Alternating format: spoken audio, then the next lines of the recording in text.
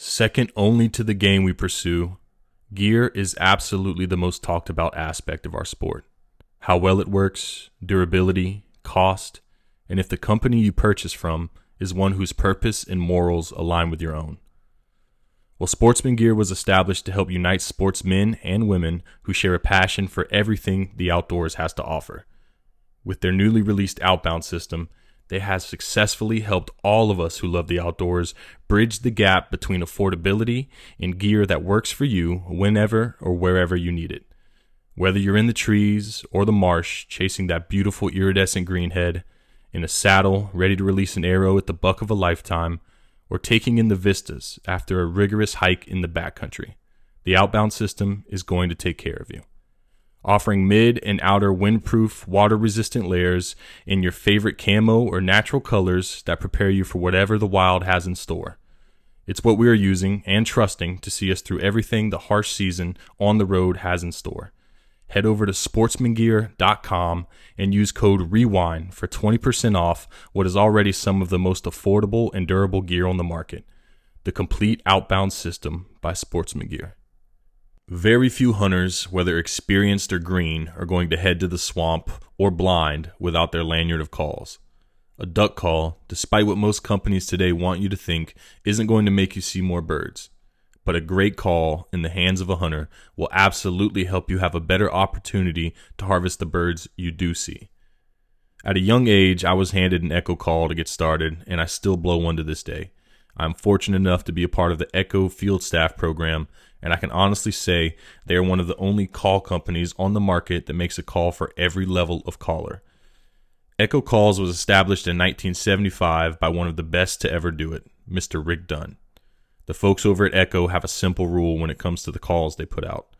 If they aren't going to use it in the field, it won't leave the shop. You can find Echo Calls in virtually any outdoor store you find yourself in. But if you head over to echocalls.com, you can find a guide on call selection and sound files for every call made. So head over, let's get your lanyard full of tried and true calls that will help you convince more birds you are where they want to be. Welcome back, and thank you for listening to the Rewind Waterfowl Podcast. Not tough. So, did you guys get a lot of water from this last storm that came through, or? Man, I'm actually out scouting right now, and yes and no. We got a real light rain that saturated the ground was already relatively saturated. Then we got a light rain, and then it kind of got a downpour. So it's like it didn't run per se, but like the fields, like there's heat water in fields, but not much big water out of it, if that makes sense. And were y'all in pretty much a drought most of the year, like the rest of the state? Oh yeah, I think we might have gotten like a couple tenths between like planting seasons. We're in a big cotton area, so like let's say the May, June-ish time, we might have got a couple tenths, couple cotton showers between that and like September, late August. So it was really bad. It's hard, because this is the livelihood and stuff. You don't have water, you don't have birds. So let's just say I've been stressed all year, and stress is slowly easing away. We're starting to pick up a few birds and crane, that is. Got a decent amount of ducks around, but that's usual with, those are the calendar birds, as I like to call them. Those show up every year on time, if that makes sense. Yeah, no, that's those photo period birds. I talk about those a lot in my post. People seem to neglect those photo period, those calendar migrators, and just think about the birds that move with the fronts. Yes, sir. Yeah, that's correct. We have a metric ton of sprigless pintails. Just molting pintails they have their colors, but they just don't have their sprig. And everybody wants to shoot a sprigged up pintail, and I don't know. I just got back from Canada, and there was a million pintails there, it felt like, and I'm over a pintail as of right now. Dude, I'm with you, man. I've I've harvested a great many dealer pintails throughout my career, and trust me, they're a beautiful bird. I get why people are obsessed with them, but pintail and a mallard, I could care less these days, man. I understand that. Whereabouts are you out of again? So my home state is South Carolina. So I'm in South Carolina. I hunt a good bit here, but I travel pretty much everywhere to get on birds. So I gotcha. next couple weeks, I'm heading up to Iowa, and then we'll head down to Kansas, Oklahoma. We'll hit Texas. A little bit later into January, I'll head over to Arkansas, Mississippi, and then the end of the season, I'll finish in Florida. Heck yeah, dude. That sounds like a really good trip. But we definitely need to come back to that because I'm interested in how the hunting is in Florida and states like that. But yeah, I mean, for us, we like our main. We have a lot of diversity in ducks here. We have like some alkaline lakes, some like more salty waters that are, we call them salt flats. The cranes love to roost on them. But then we also have a good amount of fresh water. We call them playa lakes or perennial bodies of water that dry up. And the ducks, it's our most prevalent duck is going to be your pintail, widgeon, and your gadwall. Probably your green-winged teal as well. But we do get a good handful of mallards, and depending on like what kind of, if we're hunting water and what kind of water we're hunting, it's not weird to get basically, I'd say, every central flyway diving duck.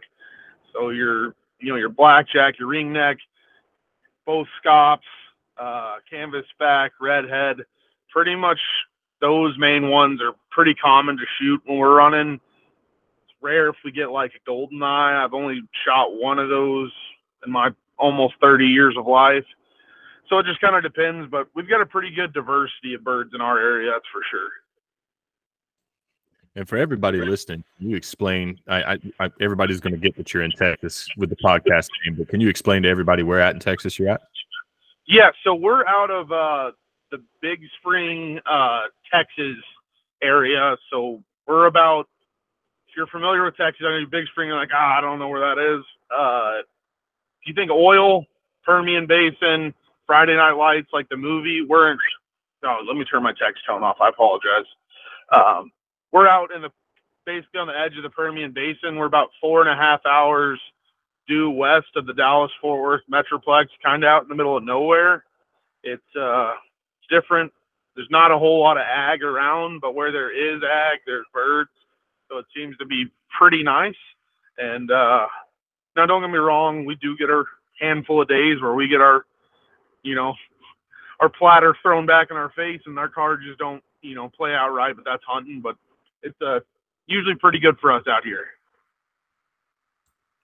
And I know, being the outfitter, Dirty Texas Outfitter, you guys are, would you say your bread and butter is cranes, or do you think it's pretty spread even across all waterfowl? No, it's going to be, I'd say primarily it's going to be Sandhill Crane for the most part. We don't get, it's really weird, and it's interesting if you have people from Texas that are listening to this and do a good amount of goose hunting, the flyway kind of splits. So Lubbock, Texas, which is actually where my house is, where my wife and I live, but I live here about half the year. It's covered up in little geese. So you got, I'd say about 85% lessers, cacklers, and then you got, your specks and a few Ross's geese and a few snow geese that pass through.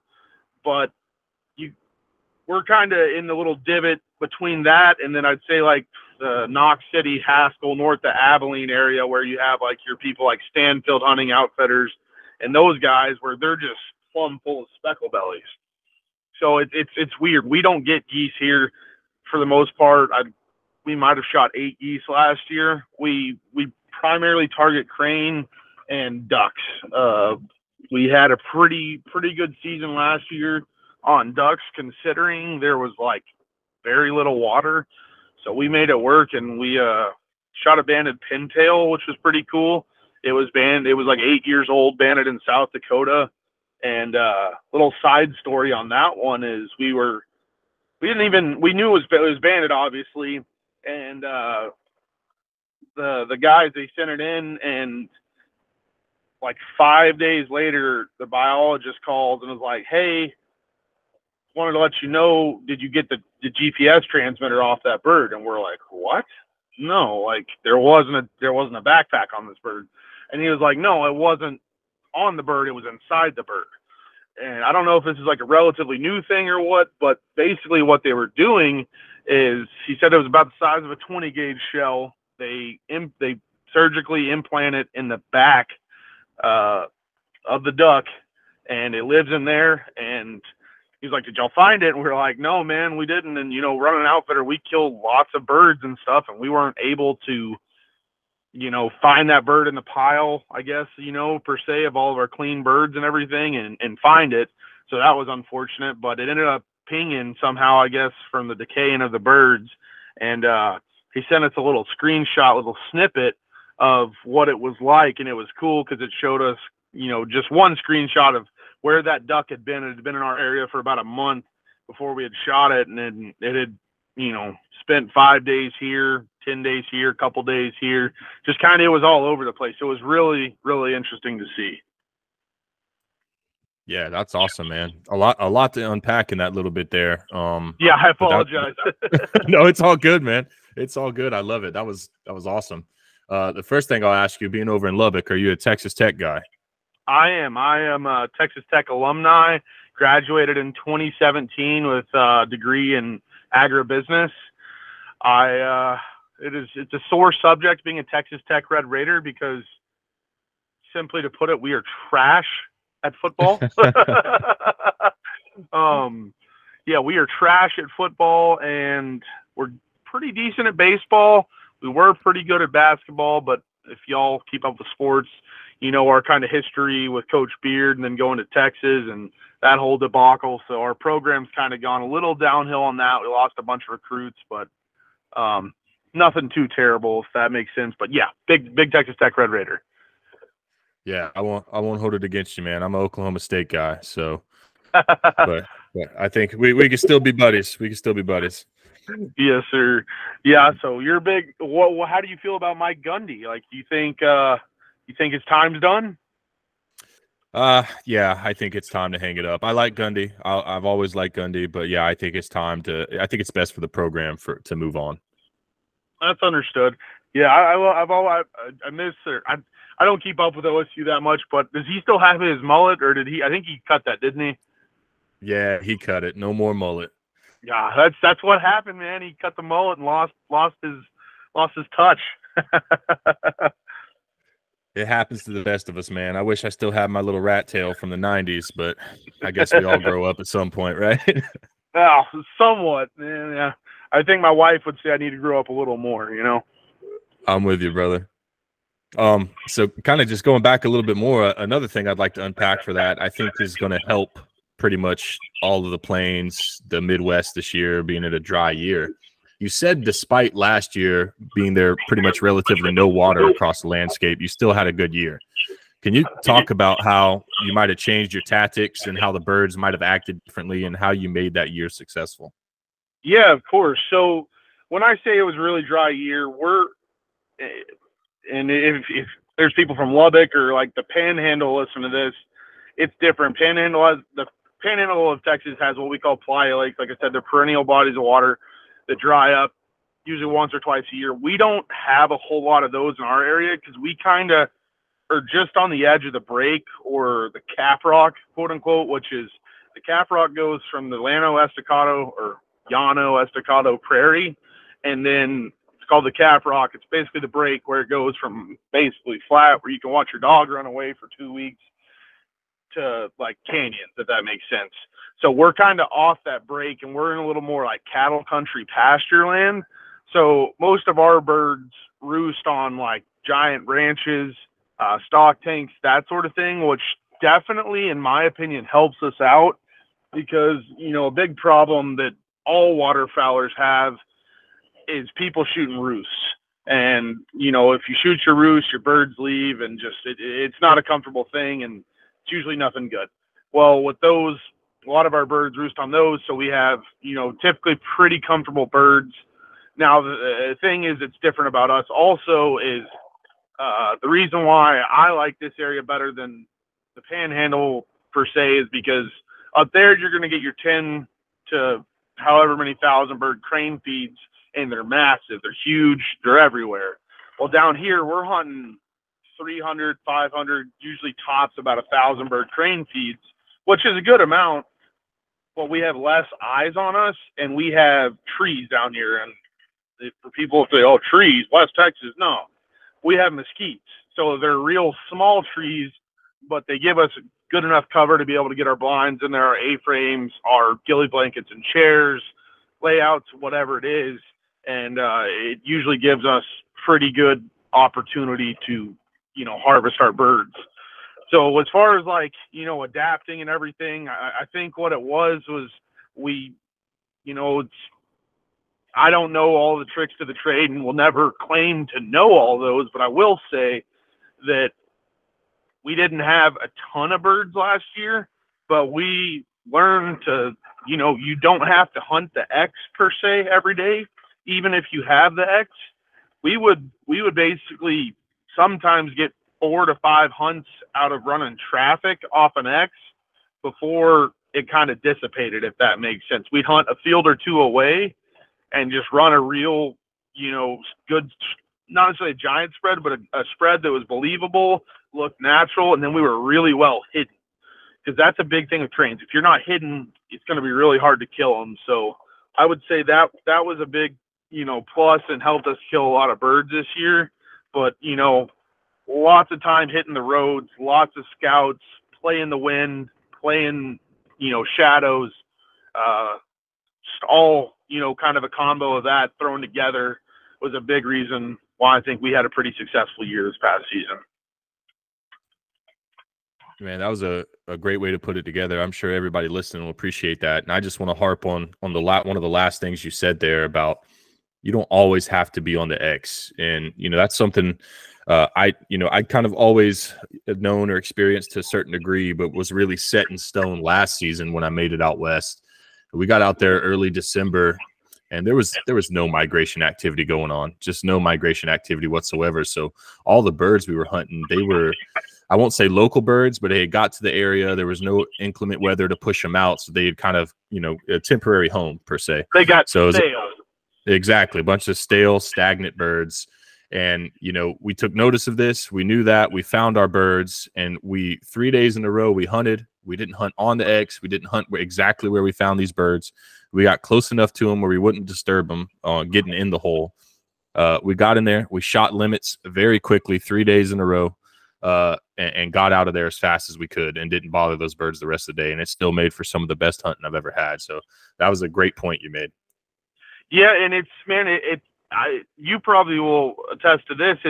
It's more rewarding to do that because, I've killed my share of birds, and don't get me wrong, I love pulling the trigger, but for me, I feel like it's about, pulling or putting smiles on people's faces and, getting people out that have never done it before and being able to trick those birds, not in like a vindictive way, you know what I'm saying, but like being able to outsmart them per se and bring them in on something where you're kind of at a disadvantage. And it's just, it's a lot of hard work, but it's really rewarding when it happens.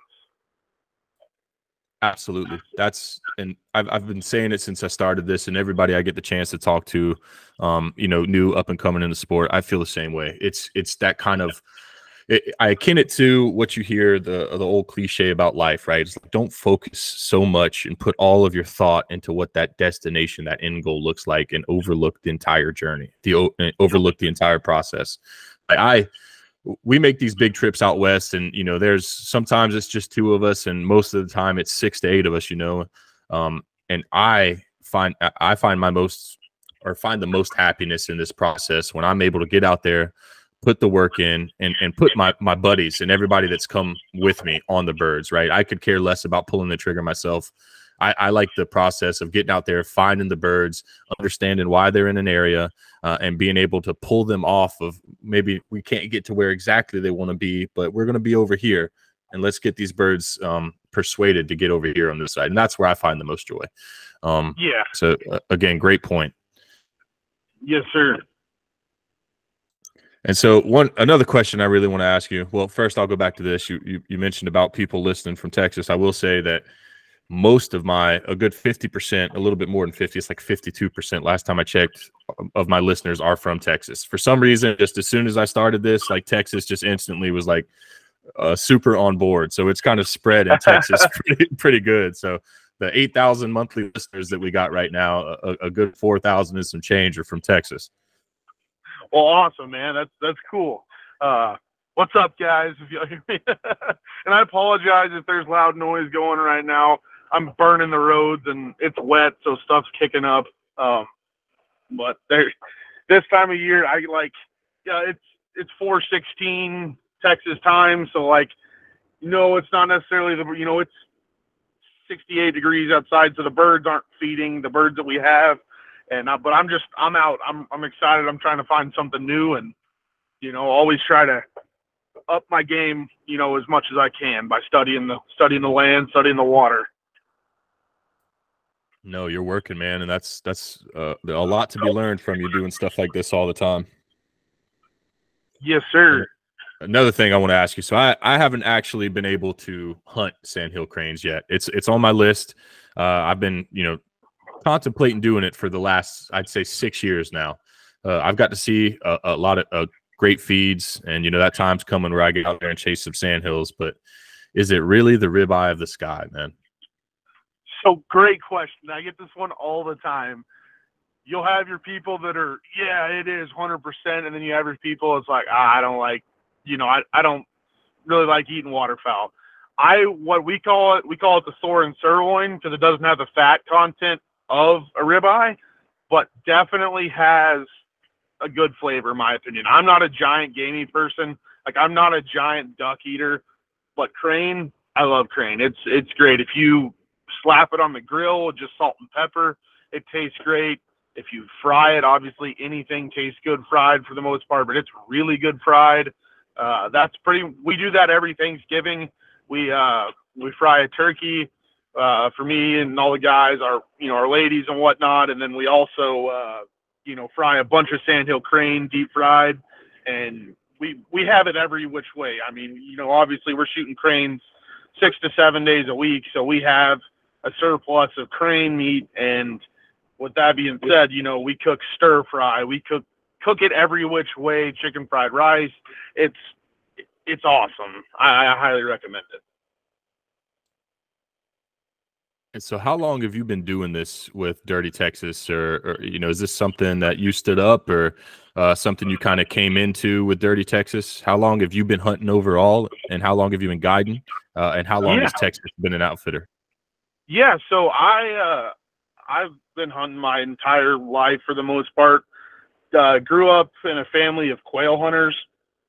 By no means I grew up in a family of waterfowl hunters. My dad hates being wet and hates being cold. So I never went doing that. My granddad took me to hop some stock tanks on some of the property, way back when. But that's pretty much kind of like the gist of that. Really, I remember it kind of all dialed into like, we'll say it was, I remember I'm trying to remember I'm sorry, I found a big group of cranes, so I kind of lost my words. But long time ago, it was when I was in high school. I want to say probably it might even have been like my 8th grade year before I went to high school. My buddy, he lived right next to some public land in North Texas, and there was an ad in like a little paper thing of all deals for Bass Pro, and they had like a dozen pre-rigged, I can't remember what the brand was, but it was the Bass Pro brand back then, and we got a couple dozen of them a piece, man. We started hunting, and I was like, dude, this is awesome. Like, this is so much fun. And basically I just kind of, would take me, and I had a German short hair pointer. By no means was, like a duck dog, but he'd go sit there and I had him tied to me, and we'd go burn down public land, and we might shoot 2 ducks a week, but I had a blast doing that, and it was a really good time. So that's kind of what got me into it. And, luckily we have some family land, in West Texas that I was able to learn how to kind of duck hunt on my own, trial and error that in public land.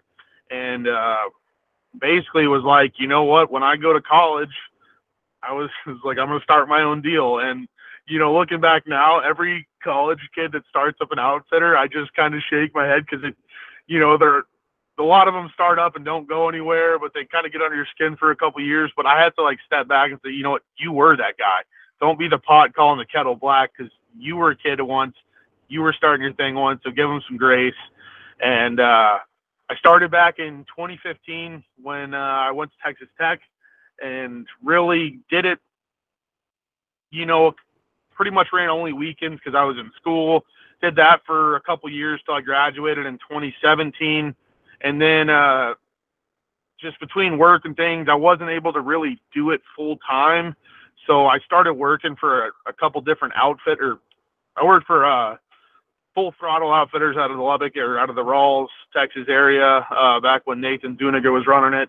And Nate taught me a lot. That guy, there's not a whole lot of people that can kill ducks in a field in West Texas because we don't get the weather, but that guy can kill ducks in West Texas. And I learned a lot from him.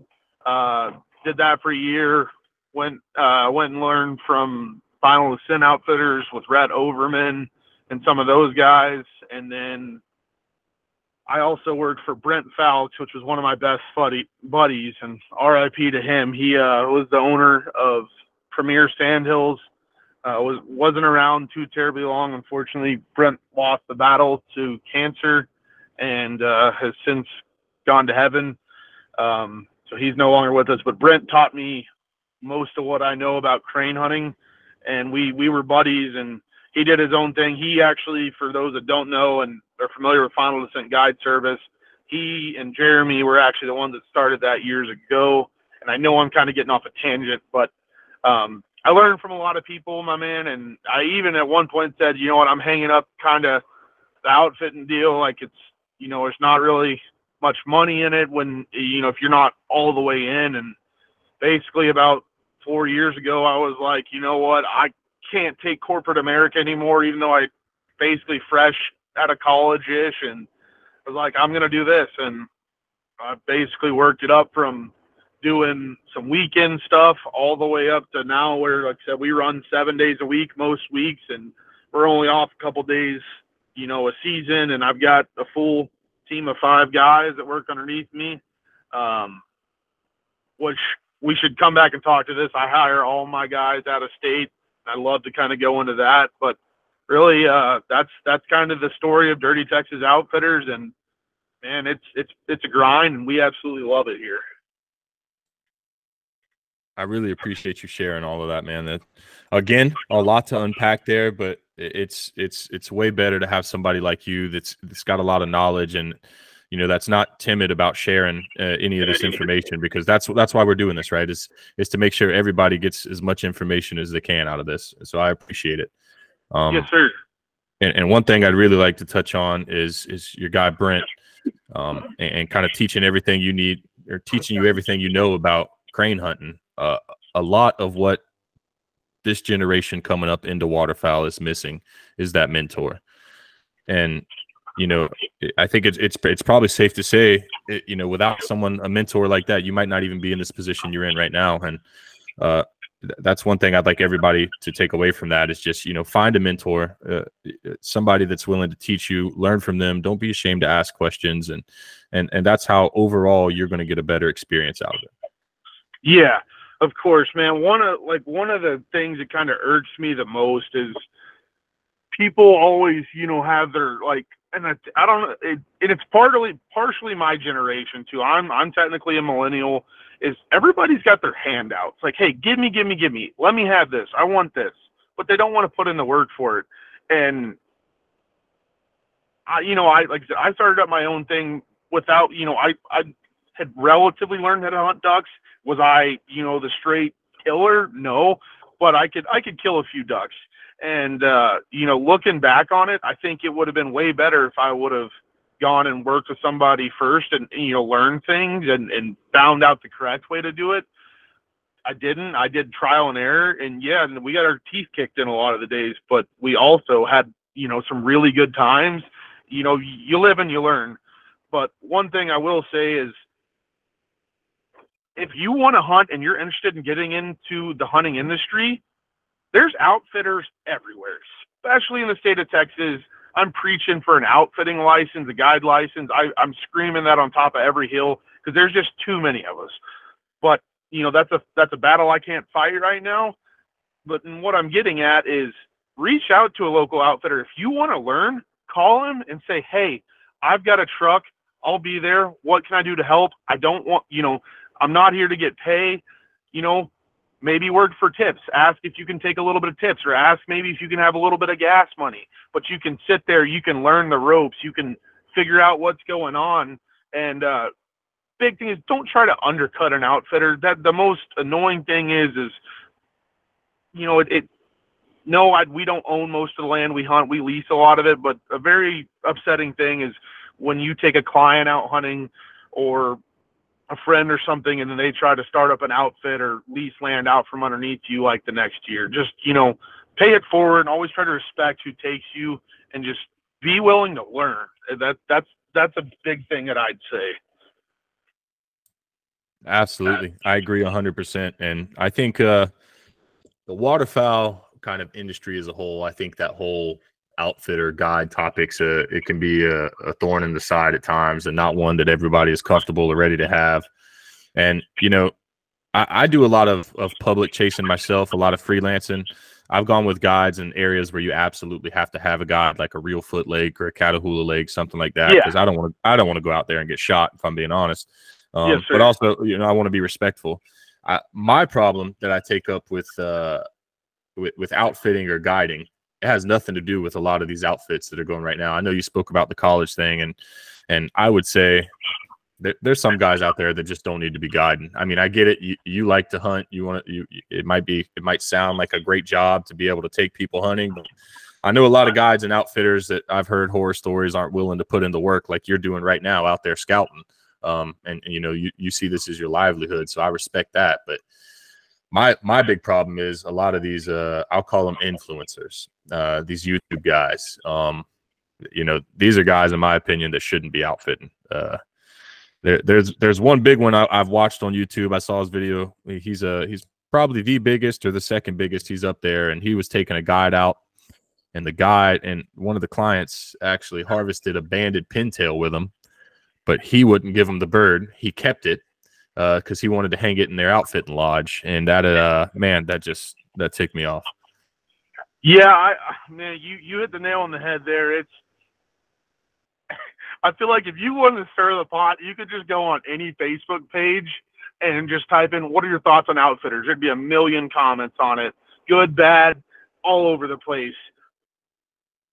Yeah, outfitters give themselves a bad rap, and things like that. That's a thing that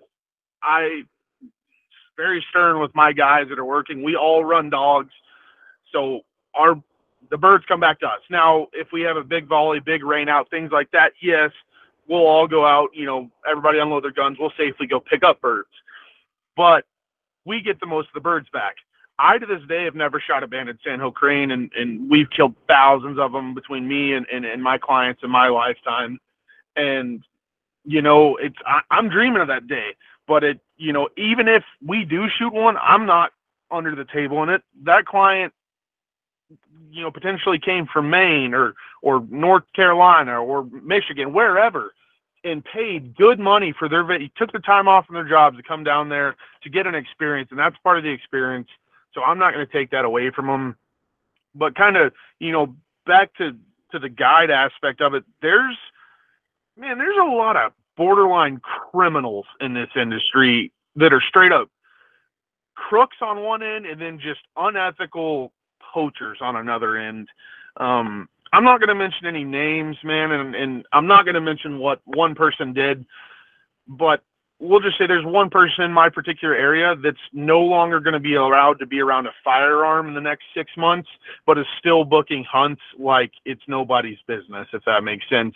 And I don't think that's right. They were caught trespassing and hunting on somebody else's land and were arrested. So it's just, it's not okay. And then there's also these people and, the startups and everything that book these people, undercut the price, and it's still good money, whether you're charging, $250 for a hunt or $500 for a hunt, a morning hunt. And they take people out and they only have 2 or 3 fields and there hadn't been a bird on it in 3 weeks. That's not okay. And I can't sleep at night knowing that my customers don't have a fair chance at birds. Like, I'm going to have shingles by the time I'm 35 for sure, because I just stress nonstop about making sure that our customers have the most fair chance possible at harvesting their limit of birds or having the experience. Obviously they're coming to kill birds, but also making their experience more than just hey, get in the blind, shut up, shoot your birds, let me clean your birds, you go home. You know what I'm saying? Absolutely. Yeah. It's a touchy thing, and we don't want to stir the pot too much, but no, I'm with you, man, and I understand it. But I think one thing you wanted to go back to, you said that you hire most of your guides out of state. Yes. Yeah. So I hire, and I'll never forget this day. A guy that, I hadn't really said too many words to. He ran for a company called Blackfoot in Lubbock years ago, and it was when I was in college. His name's Matt Herman. Don't know the guy really from Adam. Seems like a pretty decent dude. He runs his own outfit in Canada, I believe. But anyways, he told me, he's like, yeah, he was working for them, but he's like, we only hire out of state. And I was like, man, that's stupid. Like, I'm trying to get a job, I'm trying to learn. And looking back, maturing a little bit, I completely understand it, because I've had so many people kind of undercut me and stuff, or try to start up little outfitting businesses, next to me or something, because they worked for me, they were local, and, they learned how to do it. They got some money, they bought decoys, kind of that whole, simulation, if that makes sense. And so now, man, I don't chance it really. And nothing against local people. There's a lot of good local people, but I hire all my guys out of state. There's less drama, if I'll put it that way. You're not sitting there where you're, oh, well, my girlfriend's being, cranky or something. She's here, I got to go see her. No, you're here for X amount of time. We're killing every day. We're working. And it's like a brotherly vibe, if that makes sense. It's less drama and no strings attached sort of deal, if that makes sense. You're not worrying about what else is going on back home, per se. No, I'm tracking 100%, man. It kind of, the way you described it reminds me a little bit like I was in the military, so it reminds me a little bit like basic training. Like, we're from all over. We're embracing the grind and the suck of it all together. We're there to work. We're there to get something done. So, you know what I mean? For 8 weeks or 8.5 weeks, however long basic was, I can't even remember these days. But yeah. But for as long as the season is, as long as they're out there working, yeah, it's a similar thing. I can understand that completely. Yeah, and like you said, it that might have kind of come off like, with, I'm trying to put this in words that are nice words, but like kind of crabby-ish, or, just not nice. But like it has nothing to do with people around my area, because I love Texas, man. This is the best state ever. It's a country, basically, But it's just coming down to a business point of view, strictly business. It works better, and most outfitting services, I'd say the bigger ones, not saying that we're a giant one, because we're not a giant fish, we're working our way up, but they hire a lot of out-of-state people. One guy I'll throw out there who's one of the best killers I know is Hunter Pickett. Well, Hunter works for, multiple different outfitters. He's from Colorado, starts his way up in Saskatchewan, comes to Texas, then he goes back up to Saskatchewan for snow geese, but like, just a straight killer, and that guy's not from Texas. There's all the dramas left at home, and he's there to do his job. He does it really well, and it just works out, Yeah, absolutely. No, I don't. At least to me, I maybe listeners will have a different opinion, but the way you explained it, man, it sounds just more like it's business. That's all it is. What it comes down to. Better business means better opportunity or better experience for the client. So I don't think it was crabby at all, brother. Okay, well, cool deal. So if you had a preference between, I know you guys, your bread and butter is Sandhill. Do you prefer the cranes? Are you partial to duck hunting? What do you prefer? That's a good question. There's in my opinion, there's nothing that beats a green bean in a dry field. Uh, just getting back from Canada, man, I had never been up to Canada. I freelanced it. I drove 27 hours from my front door with just my dogs. I couldn't get, anybody else to go with me. I met a few guys up there, hunted with them a little bit, and then did my own thing. But, man, I will say that hunting ducks in a field's probably my favorite thing to do, which I think most people will say that that's their favorite thing to do.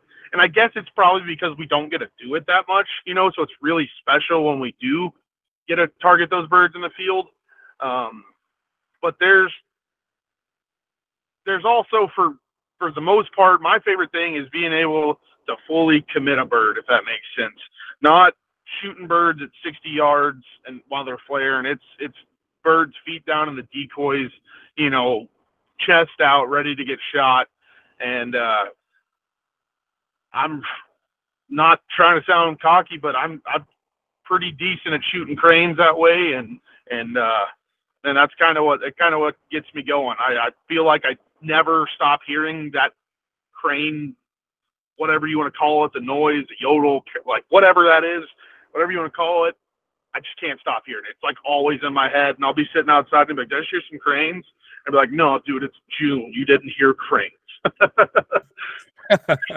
Man, I can remember my first time hearing it. I wasn't even hunting. I was doing a solar farm project out in the middle of nowhere, Ohio.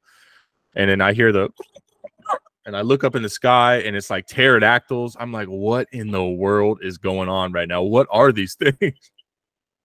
Yeah, they're crazy. They're so different, and we could have a 6-hour-long podcast just talking about like crane and how they're different and things of that sort. But like, in the way the state of Texas sees them is they're not even considered a waterfowl. They're considered an upland game bird. You can shoot them with lead. Like they're so different, but also same but different, but still same. Like a crane, like people are like, "Oh, the crane swim." I'm like, if you see a crane swimming, something's wrong. Like that thing was wounded or got shot or something. Like cranes don't swim. They've got long, like turkey-like legs with little 3 feet or toes, whatever, talons. And they, like, if a duck or a goose is migrating or whatever, like they're going to fly straight from food to water, water to food, and vice versa. A crane, they'll fly in the morning, they'll fly from water to a field, they'll eat, and then they're liable to go to a cow pasture or a cotton field or something that has no grain in it at all or water whatsoever and pick grubs and rocks for the rest of the day. Like, that's very common. That's why we don't hunt cranes in the afternoon. A lot of people do. I'm not a fan of it. In my opinion, people are just taking money because a lot of times you're going to show up to a crane field even if it's 1 o'clock or 3 o'clock in the afternoon when the days are shorter, and the birds are still going to be in the field. Cranes just don't act like a duck or a goose, and they're a little different, and it takes a lot of studying to figure them out.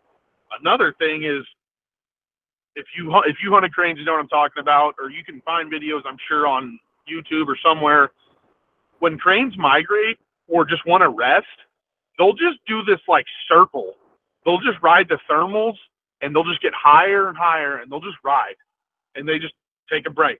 It's a lot of the time what you see, like if you see them migrating in, migrating out, or even sometimes they'll just do that to take a break and not have to go touch the ground because they're such weary birds. But it's really interesting, and there's a whole lot of different aspects, and you honestly you don't hunt them like you would per se a duck or a goose necessarily, if that makes sense. Makes perfect sense. I think it's similar. Everybody just automatically compares it because of you're getting in the field and you're shooting some birds in the sky. A dog goes out there and picks them up, but it's obviously very different. I mean, from the way they look to how big they are to how you call them in, how you work them, etc. But I think one thing that everybody's always noticed that kind of differentiates duck hunting in a field versus, when you're watching videos versus crane hunting is how you outfit the dog with the goggles and making sure they're protected. So one question I wanted to ask when I noticed you were all about the crane hunting when you first responded to that video I put out is, is that kind of goggles and the safety for the dog, is that super critical? And have you ever seen a dog get wounded by a crane? This is totally from my point of view. I can't speak for other people that might have had a dog injured or something. I run rec specs on mine almost all the time. Now, I'll go into that in a second, but I have yet to see any significant injury to a dog. Now, everybody knows somebody's cousin's friend's aunt or uncle that, at least in my area, that had the dog pecked in the side of the rib cage and died from a crane. I feel like I hear that story all the time. I will say I've never had any issue with that. Now, don't get me wrong. Can a crane mess up a dog? Yes, 100%. And people most of the time think it's their beaks that are going to be the real hard part about a crane. It's really not their beaks. Yes, they do have a big sharp one. It's their talons, man. Their talons are razor sharp. I've got scars all up and down my arms from us shooting birds, my dog bringing one back. And, half the time they're crippled because, hell, they got a 6-foot wingspan. So a lot of the times you're breaking a wing. You're not per se killing them fully. So like your dog's bringing you back a cripple, and they, they'll scratch you, they'll claw the crud out of you. And I didn't take a picture of it, but this past season, my dog had a talon toenail that completely broke off the crane, stuck in his eyelid. It had lifted. It was one foot had pushed up his rec specs off his face, and the other crane's foot had gotten inside, like almost in his eye. Didn't do anything to the dog. It almost did, and he's a tough dog, so he, it didn't faze him, but you know what I'm saying? It can definitely be a little dangerous. I do know of a guy up in the Lubbock area that went to go kick a crane in the head that was a cripple, and I don't know if he missed where he was kicking or whatever, but the crane's beak went in his shin or in his foot and like all the way through, and he had to go to the hospital. Like it was a bad deal. But as far as dogs go, not really. We run them for safety reasons, but if I can kind of go on a little side note about, I have a very high drive dog. If that makes sense. Like he's not a one that's gonna like jog out there and then like kind of lazily jog back. He's full speed. He's running 100 miles an hour till he hits that bird, and he's running 100 mile an hour back to me.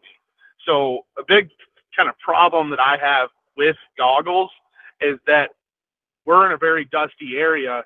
When he hits a crane, the first crane in the morning or whatever, he hits them hard, and it's action packed.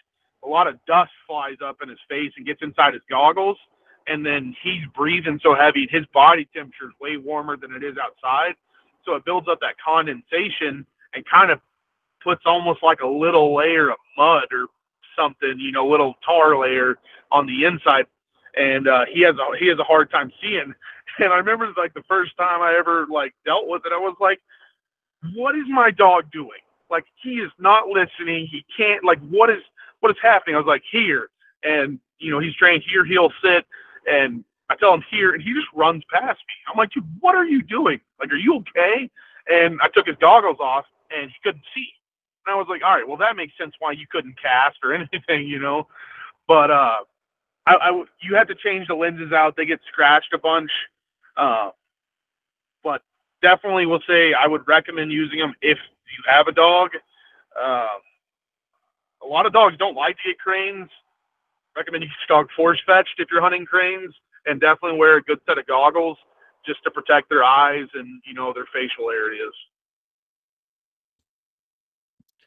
That makes a lot of sense. Yeah, I just always see the dog. I think it looks pretty cool to see a dog with the goggles on and everything. But yeah, I just was curious if there was, of course there's a reason behind it, right? People worry about it, but like yours having the actual claw or the talon stuck so close to his eye makes a lot of sense.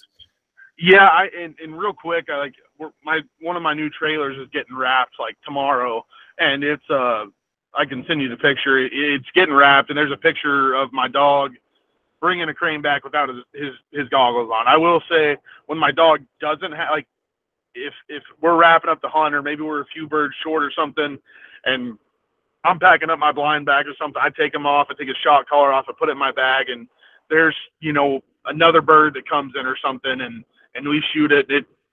It looks dead, but it ends up being a cripple, and it starts to get after him. I will say it's very nerve-wracking, because my dog is a big investment.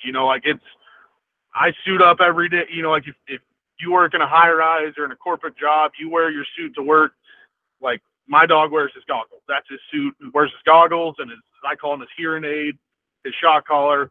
And without those, man, it gets nervous, because I've got 15, 20 grand invested in my lab, and between training and everything. And like, it would really suck to see an eye lost, just for a little bit of arrogance on my part, you know what I'm saying there. Yeah, absolutely, man. That's dog's a big investment one, and I don't know if yours are strictly working dogs, but also my dogs, I train labs as well, bird dogs, and I've got 5 at home, and they're literally all of them are my best friend. I couldn't imagine having something like that happen out in the field. Yeah, labs. I mean, labs are a different breed, man. I'll be honest, I'm not a huge lab fan, just because there's so much. Mine, don't get me wrong, he sleeps in bed with us, like he's the full package. He's gonna lick your ear off. But I grew up in a family of upland dogs, and short hairs and setters and pointers. They're interested in you, but they want their space. And getting labs and everything when I was starting out is different, because oh my, there's a sheep water widgeon feed and a wheel and wheat right now. That was cool. Sorry, I just got sidetracked again. But yeah, I love to hear it. Don't worry about it. I love to hear it. It gets me excited. Well, there's a sunflower field that they shredded, and the terraces are flooded, and it's got like probably about 150 little bulb pates sitting in it. That was cool. But yeah, man, I totally forgot what I was even saying. Sorry. Talking about labs and why you don't run labs. And yeah, no, labs are great. And I keep saying the next dog I'm gonna get is gonna be a standard poodle. And if y'all watched Duck Dynasty or stuff a while ago, like Cy Robertson had his poodle. But man, I think there'd be nothing cooler than seeing an all white, full standard poodle bringing back a giant gray crane with blood everywhere. Just the white body with the you know what I'm saying. I think that'd be cool. It's something that nobody else is doing, and somebody might do it after the podcast. It is what it is, but I think it'd be cool, and just trying to change it up, and do something a little different. Yeah, man, and those poodles are good dogs. We were just at a hunt test a couple weeks back, and there was a couple poodles that put some of those labs to shame. Really? That's interesting. That's really cool. Man. They're a great working dog, and then so labs are always. I mean, you get your high motor dogs; they're always pretty good about going out. Your Goldens are always slow at these hunt tests, and your Chesapeakes are pretty similar to a lab. But dude, the poodles, it's like you're worried about if they're going to be slow like the Golden, or they're going to be too prancy. But they get after it, man. Yeah, I could just picture it, like a full white one that's got like a prissy dog haircut, or like you get it cut to look like a lion, got like a mane looking thing. I think that'd be really cool. People be like, "Oh, I know." Yeah. People be like, "I know that outfitter because he's the one that's got the poodle." Yeah, that would be hilarious, man. I could kind of picture it right now. Stay tuned. My lab's young right now, the one I've got. But if anything happens, that's what I'm going to next. Yeah, we'll definitely keep a lookout for it. Whenever I see a picture of a poodle puppy, I'll know what's coming. Heck yeah. But man, doing what you do as an outfitter, I know there's a lot of work that goes into it. I mean, you're working right now, going around checking for to find feeds, but what do you think is probably the most joyful thing about what you do? The most joyful thing out of what I do, I'd say, and this is like all seriousness, is it's getting somebody new into hunting. This weekend I have a youth deer hunter in it's from a youth class in North Dallas that I took when I was in middle school. It's a really cool class. It's called Outdoor Trails, and it's basically like an ag class. But you like get your I got certified to scuba dive. You get all these different things, your hunter's ed, your boater's ed. You just get so many different things. And this class is kind of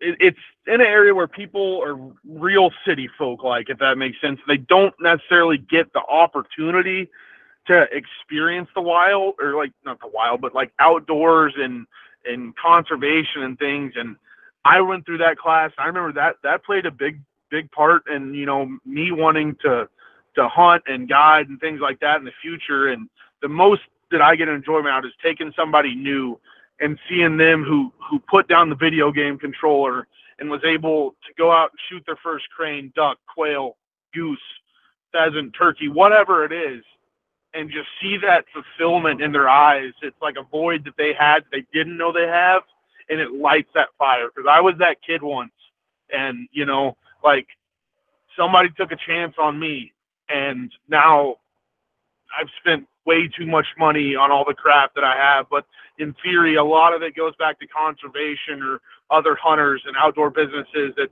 help out with, conservation and really making this for something that's past mine and your generations, to know that this will be something for my kids and your kids to experience, down the line. That's what I get the most enjoyment out of. Beautifully put, man. That's exactly what it's all about. Even to hear somebody that does this for a living, where money's on the line, it's not just out there chasing it for their own enjoyment. It's awesome to hear somebody with that perspective. Yeah, and now don't get me wrong, it's not sunshine and rainbows all days, because I will say, running youth and people that don't know what they're doing is very frustrating a lot of the time, because they can be in the way, they don't know what they're doing. People show up with like tactical shotguns with mag extensions on them. Like, no, we can't do that. But at the end of the day, that, to me, that's what it's all about, and that's what makes me happy. That's awesome. Yeah, those guys coming with the tactical shotguns ready to go to war for some cranes. I like it.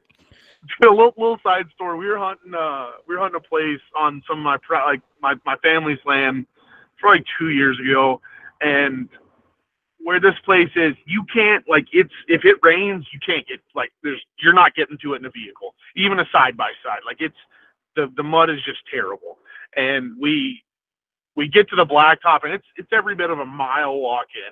And I had a youth group, and man, I was like, they came all the way here. I'm not, I can't be like, hey, let's just not hunt today or something. Or, I was like, they're here, they need the experience. So we trudge a mile in waders, and I'm sure they're absolutely hating it. We get there a little over a mile in to the tank we're hunting, and I see this guy pulls out a tactical shotgun out of his deal with no plug and like a 16-inch barrel. I'm like, you did not. And I didn't bring a gun that hunt because I didn't. And I had to walk back a mile to my truck in waders, grab another gun out of my truck, give it to him. I was so stressed out. I was like, and like, luckily I had a guide there with me, but like the birds were flying and everything, so they had to sit out for a minute. But you never know what you're going to get. It's different every day. That's probably one of the biggest things about, waterfowl hunting, especially freelancing on public land ourselves, man. Whatever can go wrong is going to go wrong. And it's going to be way harder than you thought it was going to be. You plan to even if you scout and you have everything set up the night before, you're like, all right, we're going to wake up, we're going to get out there, it's going to be a quick hunt. Something always happens. I can only imagine that it's magnified 100 times when you're doing what you're doing. It's like I said, it's not sunshine and rainbows every day.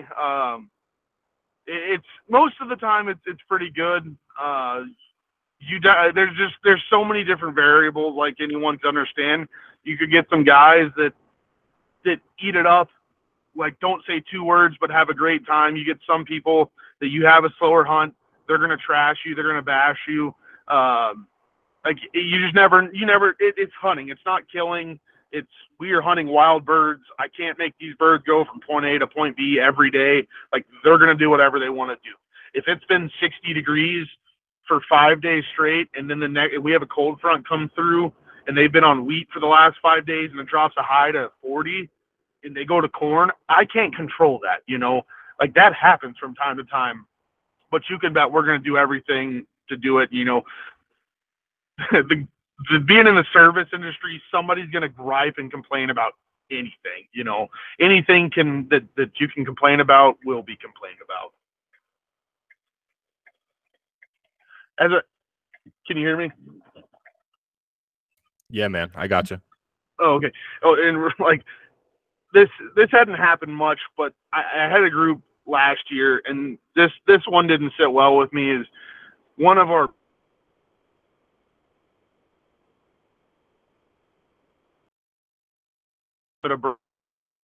three cranes a day in our part of Texas, which I think is pretty much the most liberal in all of the U.S. I mean,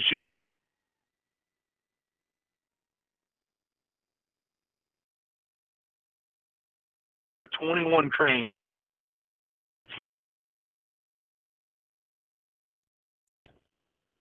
I had never seen more ungrateful men than that day. They were very upset because they didn't feel like they got their money's worth and were able to hunt long enough. And I was like, man, you know what? I apologize that you feel that way, but this is something that doesn't happen every day, or at least this fast.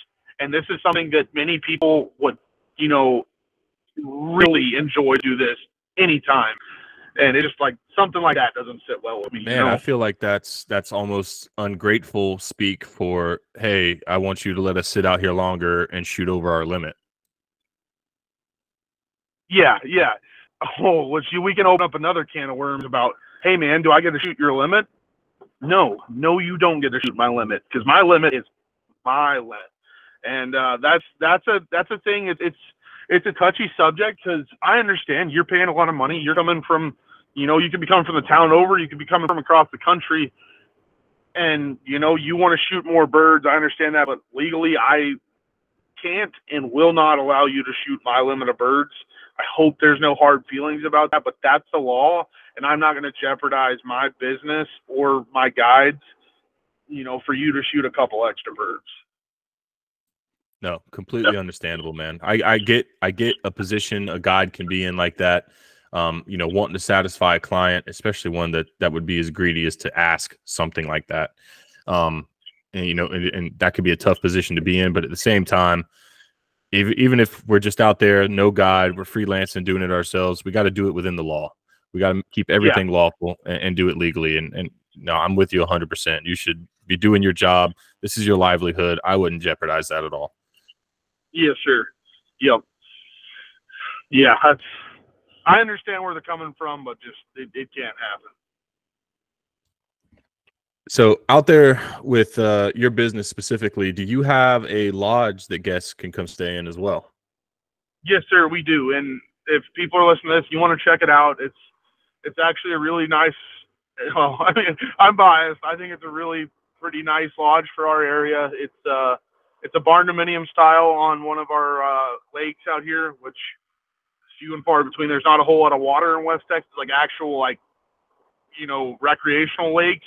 It's a fishing only lake, so that's cool. You don't have a whole lot of boating traffic. You can fish it, but it's got every amenity you'd want: commercial grade kitchen, full entertainment, crafts table, pool table, massage table, like everything you'd want. Like every kind of cooker, flat top, griddle, smoker, pellet smoker, everything you'd want, we've got it. And it's a great place to entertain. Everybody, for the most part, loves it. I haven't had any complaints so far. The only thing that just kind of, I guess, would be a downside is we don't provide meals for our hunts at this time. But something we're looking to do in the future. But yes, we do have a lodge, and you can check it out at our website at DirtyTexasOutfitters.com. Now, what kind of packages are you offering? Do you have like a combo duck crane, straight up duck, straight up crane? Yeah, we pretty much do it every which way under the sun. We're looking to probably next year go to 3-day, like if you're booking a hunt, you're going to do a 3-day package. Whether that's just you want to do your morning crane hunts, for 3 days and that be it. We're really big. Like I said, we're not in your traditional area. We have a lot of wild hogs. So we're really big on a morning Sandhill Crane hunt and then a nighttime thermal hog hunt. We do that a lot, and that's our most common package, and people love it because if you're not from Texas, hogs are a nuisance. You're shooting them with suppressed thermal ARs. That's everything, all ammunition's included. All you got to do is show up with clothes and adequate stuff for the weather, and you're good to go. But we have this place. It's called the Feedlot. Well, it is a feedlot. It's not called the feedlot. It is a feedlot. And, man, I'll say, like, when it's next to a kind of a valley or ravine-ish sort of deal, and on the other side's a feedlot. Well, it kind of stair steps to it, and there's some lagoons, and there's a little, like, tank dam. Well, what we'll do is at nighttime we'll walk the lagoon road on the tank dam and get between the hogs that come out of the ravine, and they feed in the cattle troughs with the cows. And we'll get up there and, shoot in a safe direction away from the cows. Like, we'll get a sounder that rolls through, and we'll shoot at the sounder. Well, once you do that, all the pigs start flooding out of the feedlot. And, dude, it's like you're having to defend yourself sometimes because they're, like, brushing past your legs. It's a lot of fun. Yeah, I can, man, that'd be a crazy package to come out there and experience, do a 3-day thing. Sandhill in the morning, hog at night, maybe duck the next morning, hog again. Yeah. That sounds like a blast. Yeah, it is. And we do, like I said, we do more than that. We do, crane quail hunts. We do, if you want to do a morning quail, afternoon duck, or vice versa. We have deer hunting. It's all whitetail where we're at. We even, not directly where we're at here, but we offer Aoudad, which is a Barbary sheep hunt, axis deer hunts, black buck hunts. So we offer a really wide variety of things to give every different outdoorsman just different, opportunities. Like, hey, if you're not, a bird guy, we have your quote unquote big game. And just kind of everything under the sun. If you're more of an upland guy, we have wild blue quail. We have wild bob whites. We do supplement with pin raised quail just because our numbers have been down, but you'll get into wild birds and you'll make sure that you see birds with, your pin raised birds. So anything you want to do and can hunt, whether even if that's like, you want to shoot predators, you want to go after coyotes with thermals, we do it all. So it's pretty much anything it's legal to hunt in Texas, we're going to do it. And I know, some of the species you get on are migratory species with the cranes and the ducks and stuff like that. But what is your hot time of the year? What do you think is like the go-to time for that guests would try to be out there? Like if they could pick the perfect time. I don't know why it's this specific date, but it seems like December 8th. I don't know what it is about that day. From Thanksgiving to like the 10th, 15th of December, that's like the prime time. We seem to always just the birds are there in full force. This past year, Thanksgiving weekend, I had 2 12-man groups, and we double book every weekend. And we were hunting, and we got a bunch of rain, which for November was really weird.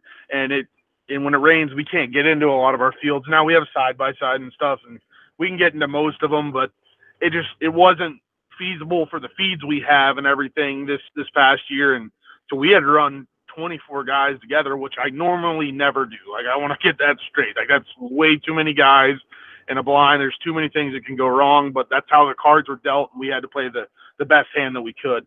And, man, we shot both that Saturday and that Sunday. We shot a 25-man in like an hour. And then the second day we shot a 27-man in like an hour and a half. It was insane for cranes. It was nuts. And that was the most, that we had ever gone for at one time, because normally we like to keep it that 8 to 12 range. And it was something special. But it's that late November, early December time. And your guides are, well, I mean, you guys do a little bit of everything as far as hunting. Do you have guides that are, specific to one kind of hunting that are maybe specialists in this certain area? Or are they Yep. all your guides pretty much jacks of all trades? Yeah, we definitely have specific, for the most part. Like I have two quote unquote guides. Like they're crane and duck guys. Like that's what they do now. Everybody scouts. You don't, just because you're a guide doesn't mean you don't scout. Like we rotated. I've got two guys that are full, like that is their guide position, so they run a majority of the hunts with me, and then I have two full-time scouts, and then I have one full-time big game / thermal guy. Like, so he does all of our deer hunts, all of our thermal hunts, things like that. Because I mean, you can understand, and anybody listening to this, when you wake up at 4 o'clock to go shoot cranes, you come back at 9:30, 10, 11 o'clock, you clean your birds. By the time you get done eating lunch or having to go pay farmers, it's 2 or 3 o'clock. It's time to go back out and scout that afternoon. And then by the time you get back, it's dark and it's time to go, thermal hunting. Well, nobody wants to do that after you've been up for, like so many hours. So we've evolved. I hired guy, that's his full-time thing, man. He pretty much has an opposite schedule of us. He sleeps during the day and he's out at night. And, it seems to really work that way. I do all the quail hunts myself with me and my dogs. So I'm the quail guy. And then we have other guys that are, like I said, specific for waterfowl and scouting. It sounds like you've got it set up right, man. On paper, it's set up right. Now, whether it works all the time, I'll keep you updated. Just blame the guides. Blame the guides. Yeah. Yeah, that's a fact. But so I think we talked about a little bit of everything as far as hunting and what you guys offer out there, and the youth, and what you get most from or what brings you the most joy in your profession. One thing I like to do before we close the episode down, I always ask all my guests if they could share one story in the outdoors, hunting, fishing, whatever that might be for you, that if you could relive day in and day out, what would that story be? Live day in and day out. Let's see. That's hard, man. There's so many hunts. Let's see. Man, I'll never, one that I relive, and it's one of like my first ever like actual goose hunts, and might be slightly controversial, but it was back, I was probably like 8 or 9. I was pretty young, and we were hunting a roost, a goose roost, in a town called Lockney, Texas, on the city treatment pond, way back when you could do that before it was legal.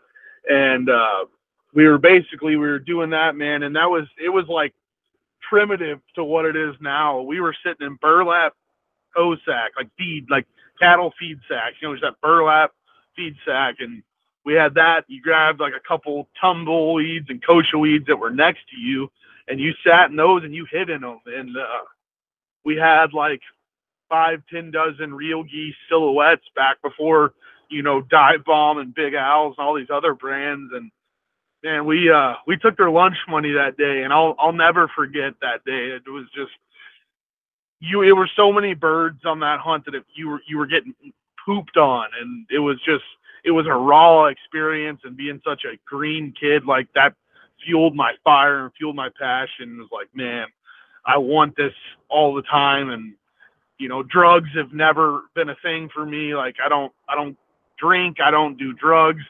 Like hunting is my high, if that makes sense. Like that's what does it for me. Love to hear it, man. Yeah, it's hard to get kids excited for it nowadays. In some areas where hunting is really hard to do. It's experiences like that really help ignite that fire, like you said. Yeah, for sure. But all right, brother, I think we can go ahead and shut it down with that. I don't want to take too much of your time away. Hopefully you sounds like you found a good feed of cranes and definitely some widgeon out there. But if you want to tell everybody where they can find you on social media. Yeah, for sure. Yeah, if y'all want to check us out, It's pretty simple. It's our name, Dirty Texas Outfitters, Facebook, Instagram. I know we kind of connected via TikTok. We don't really post on that much just because they take down most of my videos. But Facebook, Instagram, we're posting every day. Check us out on our website at DirtyTexasOutfitters.com. We're a fully insured operating commercial guide service. If you have any questions, my number's on there. Feel free to reach out. I'd love to answer anything you have. Or even if I'm not your cup of tea, man, reach out to me and ask questions. I'd love to recommend some other guide services to the people that do it right. Because like I said, there's some people that are in it for the wrong reasons. And I definitely would much rather, if you're not going with me, go with somebody who's reputable. That's perfect, brother. Well, I just want to say, I could tell, Sam, man, you're doing this the right way. Great guy, smart guy. And if you ever run into a position where you're going out to Canada by yourself, man, seriously, shoot me an email. I'm lucky enough to do what I do. I can pick up and go pretty much whenever I want, and I'm always down to chase some birds. So, well, put it on your calendar for next year because I'm going again, whether I have just me and my dog or a full group next year. Sounds good, man. Just let me know.